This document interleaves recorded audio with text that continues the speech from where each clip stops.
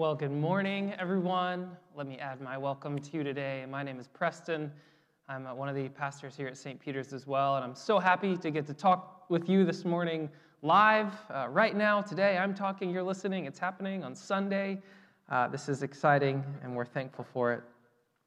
I want to give special thanks to Lloyd this morning for reading those 72 names for us for our passage, and thanks to you for sticking with us through all of those. I wonder when the last time you heard a sermon on a genealogy passage was. Ever? Have you ever? I think I've heard one in my life, and it was from a professor during seminary, so of course they're going to do something like that. But here we are looking at the genealogy of Jesus in Luke chapter 3. Will you pray with me to start? Jesus Christ, we come before you today and we thank you for the gift of your word and your story as written down by Luke, the doctor, so many years ago. We thank you for his diligence in recording each and every one of these names and helping us to know your story. We pray, God, that you will open our eyes to your word this morning, our ears and our hearts, that we might know you in a deeper way and be spurred toward loving and striving after and walking with you, Holy Spirit. In your name we pray. Amen.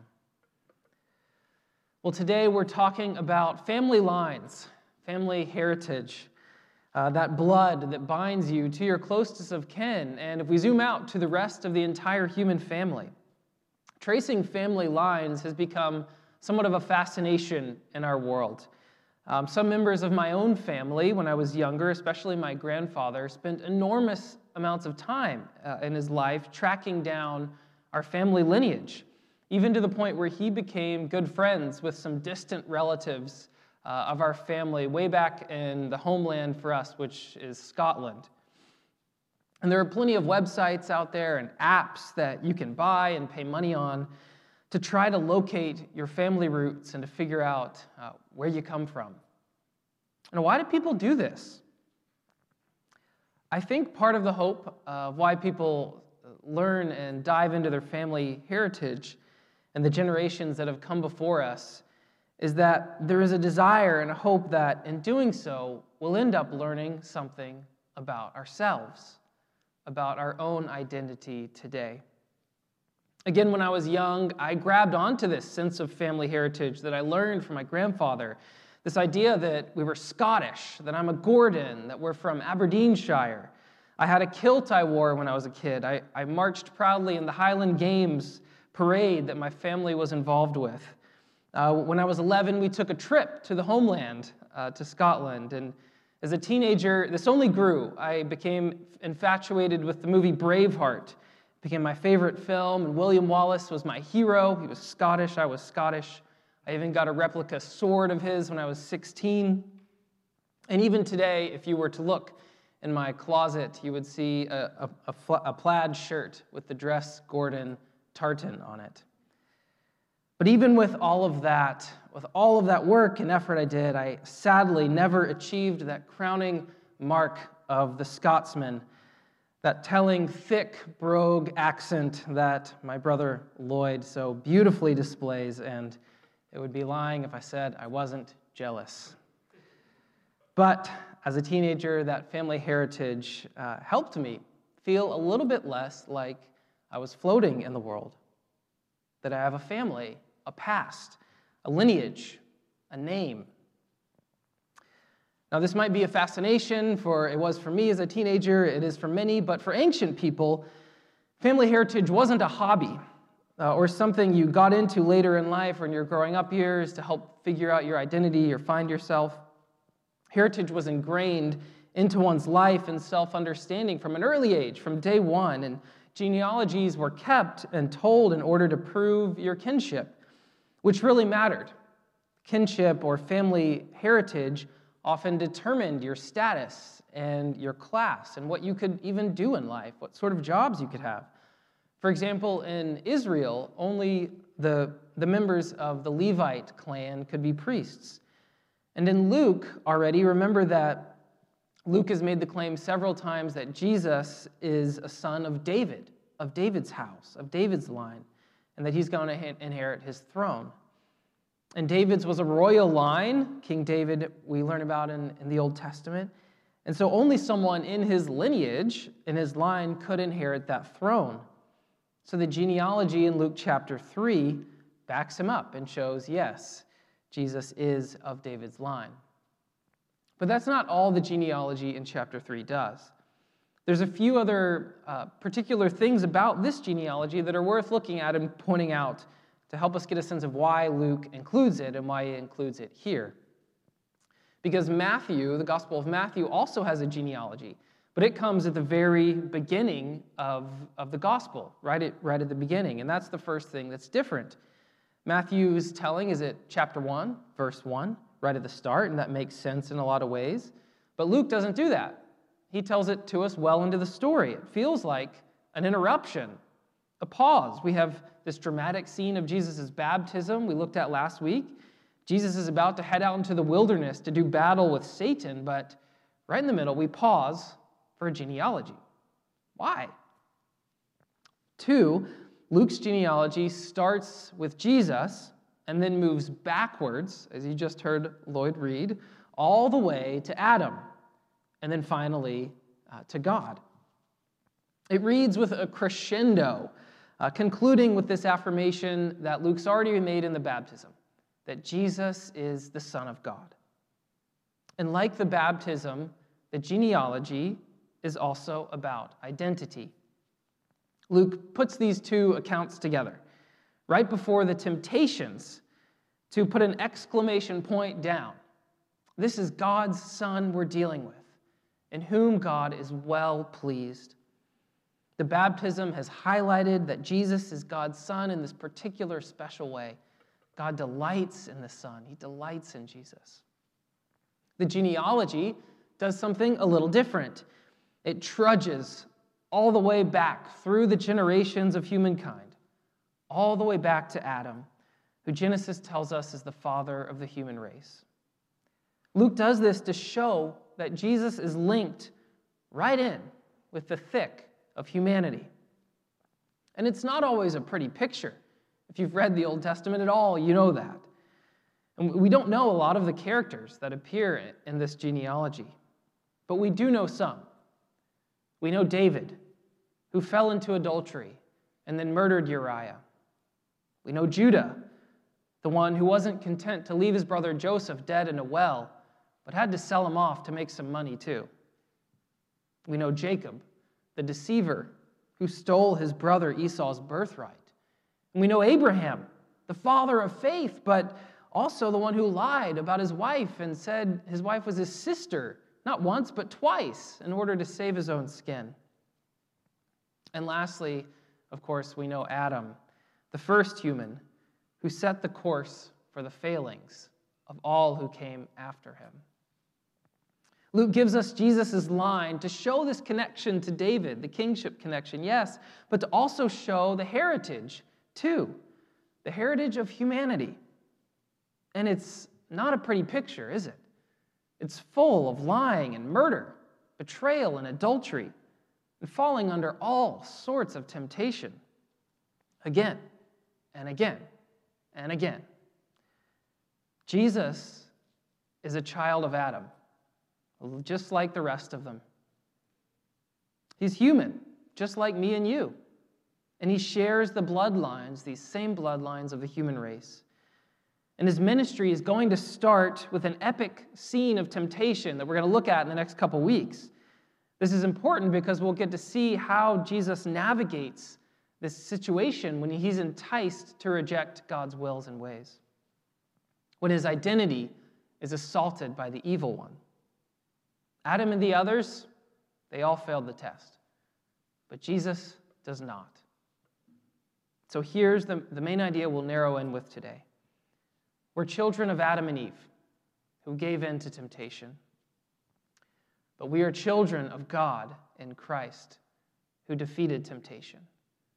Both are true about us. We live with both bloodlines. Well, let's start with Adam. Again, Genesis has told us Adam and with him Eve are the father and the mother of the human race. And even more than studying our own family lines, personally, knowing our common human lineage coming from these two tells us a lot about our lives and what we are today. Adam and Eve are the first people. They're the first bearers of God's image. They're the very first ones to taste the goodness of God. Adam is created and put by God into creation. He's created. He's spoken into being right after the trees and the seeds and the birds, the lizards and the elephants.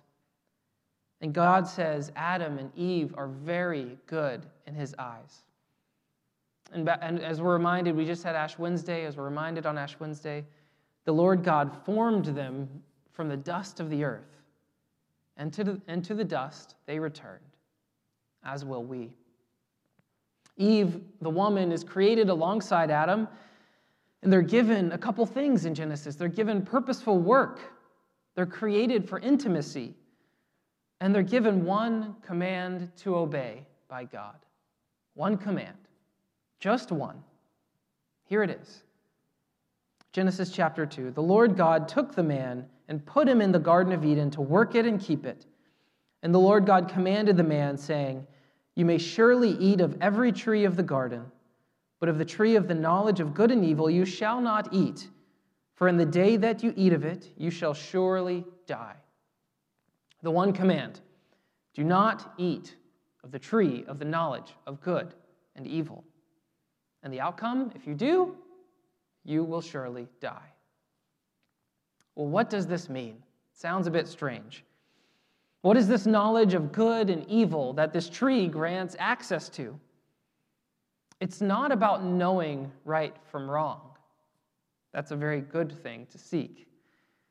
Pastor and preacher Darrell Johnson points out that this knowledge that the tree gives access to is something that little children don't yet have, and that the elderly lose over time.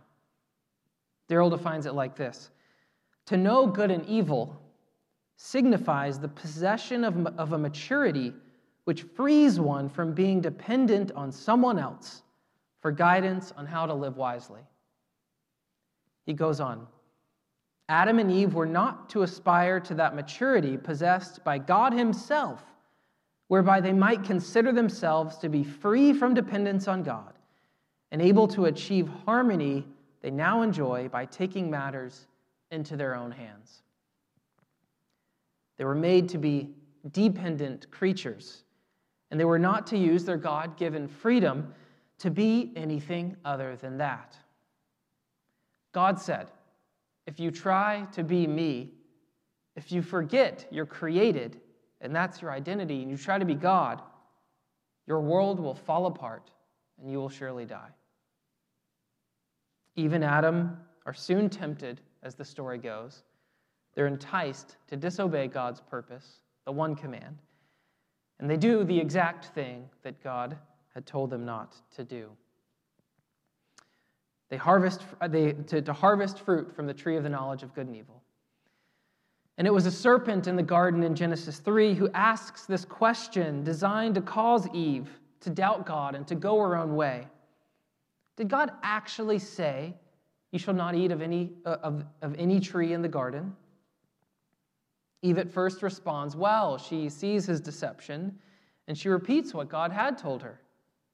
They could eat from all the trees in the garden except for one, the tree in the midst of the garden, the tree of the knowledge of good and evil, and if they did, they would die. But the serpent isn't done there. He isn't done yet. The serpent takes God's words and twists them to say something similar but different in verse 4. You will not surely die, for God knows that when you eat of it, your eyes will be opened, and you will be like God, knowing good from evil. Of course, tragically, Eve listens. She sees the tree was to be desired to make one wise, so she takes it and eats it, and Adam does too. Do you see what happens in this age-old story? Do you see what the serpent did? The serpent told them they could be like God, that they could have it all, and no one should get in their way. Have it all. No one should get in your way. The serpent undermined their trust in God by telling them they could flourish on their own by figuring life out themselves. Adam and Eve are invited to go their own way, to take control of their own destiny, and they give in. They do it. They reject their identity, that they're created for dependence, and they choose to have it all on their own terms. And every member of Jesus' genealogy, from Adam to Seth to Enos, from Abraham to Judah to David, and all the way down to Joseph, the father, as was supposed, of Jesus. And every other member of the human family that this genealogy represents, from Adam to Jesus, and even to all of us today. They've all failed the same test. In some way or another, every single one of us has failed and tried to do it our own, to make our own rules, to be God. Tried to find independence over dependence. And this is really the only command in Scripture. It's the first, and every single other one derives from it. And every single person has failed here. Every single person, except for one. And that brings us to Jesus. You may have noticed the little nod that Luke gives in verse 23, reminding us that we know more about this Jesus than the ones who were bustling around him at the Jordan River at the baptism and even his disciples during his life. Look at verse 23. Jesus, when he began his ministry, was about 30 years of age, being the son, as was supposed, of Joseph. Jesus is in the family line, yes, but he's a black sheep of sorts, or maybe a white sheep fits better. Everyone who remembered Mary's pregnancy 30 years before with her son Jesus remembers that it wasn't exactly normal. Jesus is linked up to Adam. He is in the bloodline. He was born of Mary. But Joseph wasn't his father, and he wasn't illegitimate. Jesus is the Son of God in a way that no one else was or will be since. Jesus is the only Son of God. He's got a direct bloodline to God, a divine bloodline that no one else has, from eternity past all the way to eternity future. Mind blown, I know. And when Jesus, also totally human too, he has that Adam bloodline too, when he faces temptation, which he did, when he is enticed towards that independence, that enticement we've all faced from God to go his own way, he does not repeat the failure of Adam and Eve. He does not give in. He stays rooted in his identity as the only Son of God. He looks evil in the eye and says, "You shall worship the Lord your God only, and him only shall you serve." And it wasn't just this upcoming desert temptation scene where Jesus was tempted and resisted. It wasn't just there. Hebrews chapter 4 tells us that Jesus was tempted in every way, but did not sin. In every way. Have you ever thought about that? That's a lot of ways. What ways are you tempted to sin? To deny that created identity? To deny your identity as God's beloved child and try to strike out and create it yourself? Maybe through curating your life to hide your flaws and to exaggerate the things about you that will impress the people that you want to impress. What ways are you tempted to deny your created identity and live at a pace that doesn't fit with how God created you? Maybe working around the clock, a smartphone by the bed, always on, no time for interruptions, no time to stop, no time to listen to God or anyone else. Or on the other hand, a different pace, giving in to sloth and mindlessly passing your days. Or are you tempted to deny or ignore your need, your created need for intimacy with other people. This is part of being created too, whether you're an extrovert or an introvert.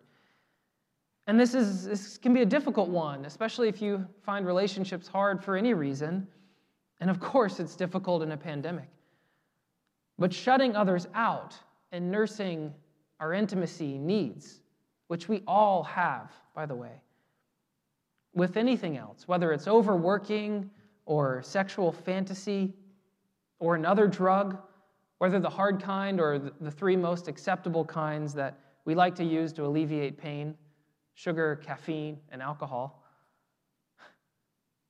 If you go here when your heart hurts, if it's a medication for some pain, the pain comes from denying your created identity. Your identity is God's child. And it's too heavy to create your identity yourself. You can't do it. And you're made for a certain pace and rhythm of work and rest. You can't be always on.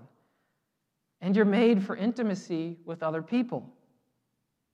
And again, I want to say this is really hard in a pandemic life and world, especially if you're living alone or in isolation. And if you're struggling here and you're lonely, our hearts go out to you. Know that. And we'd love to talk to you. I'd love to talk to you and walk with you to help you find some connection during a hard time. But finally, there's one other way we're importantly tempted to deny our created identity, and it's our need for intimacy with God Himself, to substitute the worship and the love of God for something else, something created, something like an idol, to think we can choose something in our own little world to fill us up and bless us and give us abundant life, something else except for God Himself. What asks you for your consuming devotion and attention and time and love? It wants the intimacy that only Jesus can meet. Temptation strikes at identity. Remember, friends, and Jesus was tempted in every way, every single one of these ways, to deny His identity. It's always a question about who you are. And for us, it's much too difficult. It's too difficult. The words of the serpent that come to each and every one of us, assaulting your identity, attacking your identity, they're too alluring. You can have it all. You know what feels good? Just do that. You don't need to put up with that person anymore who drives you crazy.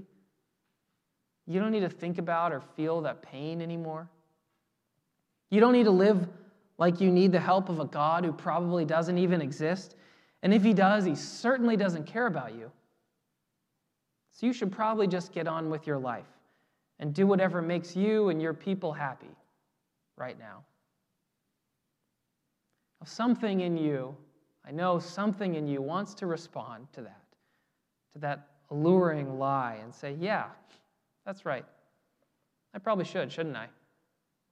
Everyone else just seems to be looking out for themselves, to be doing what's best for themselves. It's time I did the same. Do you see what goes on in your heart there? This tempting thought, denying your identity as God's own, is offering you freedom, actually. But it's not the freedom of the gospel. No, it's a different kind of freedom. It's an idol in our world. It's the freedom to be at the center of your life and to let go of all the weight of caring about anyone else but yourself. Freedom from your limits, from your createdness. And if you're a follower of Jesus, freedom from that straight and narrow path of discipleship that our Lord beckons us down, no matter that He says it ends in true life. It's delicious in a way, isn't it? It's so tempting. It's so tempting. And again, no one has ever fully resisted it. No one. Except for one, who was tempted in every way, but did not sin. And because of that, because he did not sin, Paul writes in Romans chapter 5, just as through the disobedience of one man, that's Adam, the many were made sinners, so also through the obedience of the one man, that's Jesus, the many will be made righteous. And to the Corinthian church, Paul goes on exploring this and says that if anyone is in Christ, she or he is a new creation, a new creation. Behold, the old has gone and the new has come. So where does that leave us? We're in a bit of a bind here. We're daughters of Eve, we're sons of Adam, who gave in to temptation. We have his bloodlines. But we're also daughters and sons of God in Christ. We're born again. We are new creations. The old has passed and the new has come. They're in conflict. Paul is aware of this. He isn't in denial when he says we're a new creation. He wrestles with this all throughout his writings. We see it sprinkled all over. Romans 7, he says, I do the things I do not want, yet I do not do the good I desire. He's caught in between. Or Colossians 3, he urges the church to take off the clothing or the old deeds, the deeds of death of Adam, and to put on the new self in Christ that God is renewing. And finally, in Galatians chapter 5, he says this, walk by the Spirit, and you will not gratify the desires of the flesh. For the desires of the flesh are against the Spirit, and the desires of the Spirit are against the flesh. For these are opposed to each other, to keep you from doing the things you want to do. And then he ends later, keep in step with the Spirit. Keep in step with the Spirit. We are new creations, remade by the Holy Spirit. And this is true about us. And in our mortal lives, we are also children of Adam. We will be tempted to reject God's will and his ways. This is also true. So what do we do? Well, knowing that we'll be tempted and that we've failed and that we will fail again, well, knowing that, having that knowledge is important. But the knowledge of our sinfulness does not help us to lead holy lives, and it won't save us. The law diagnoses our problem, our sickness, but it has no power to heal. Only the Spirit can do that. So the invitation that Paul gives us and that we have today is to walk in step with the Spirit day after day. Walk in step. Walk in step with the Spirit. Maybe like you've been walking with some friends out lately on social distance walks. Think about walking daily with the Spirit, and you won't follow after Adam's failure. This is how Jesus lived. This is how he stayed rooted in his identity as God's Son and resisted temptation. He walked in step with the Spirit. It was even the Spirit who led Jesus into the wilderness, but Jesus walked in step and in trust. Because you won't have victory over temptation if you follow the own paths of least resistance that are carved in your heart. You won't defeat temptation or overcome it if you go with your gut reaction, what first comes out to the world, usually. You won't even defeat temptation simply by praying or reading the Bible. But you can, and you will, defeat temptation in Christ with the Spirit by walking daily with him. Because it's the Spirit who brings life. It's the Spirit who works through us to renew us, who has made us a new creation in Christ. And it's the power of the Spirit that is working here. Not you, not me, but the Spirit working through us. So it's a daily cultivation of your saintly character. You've been made a saint in Christ. You have the bloodlines of Jesus. And especially, and even in especially, it's cultivating this and paying attention to it when you're not tempted, when you're not in the throes of temptation and desire, that can help overcome the bloodline of Adam in you too. You see, we can't just live a reactionary life to temptation. Whatever it is for you, we can't just think about it or seek the Spirit only when we're being tempted. Of course we can and we need to, but it's got to be broader than that. We must live proactively and giving space for the Spirit to work, to walk with Him, and specifically in our areas of weakness and vulnerability. We all face different temptations. We all do. And I've named many of them today. And now I just want to take a moment to invite you to name one, something in your life now that you're tempted with, that you know you deal with, that comes against you and that assaults your identity.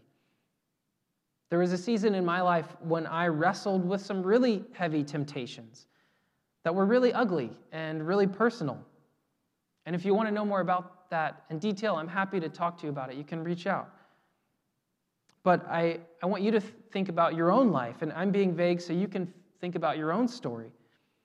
And I want to share one way that you can walk with the Spirit in the area of weakness, specifically in the area of weakness.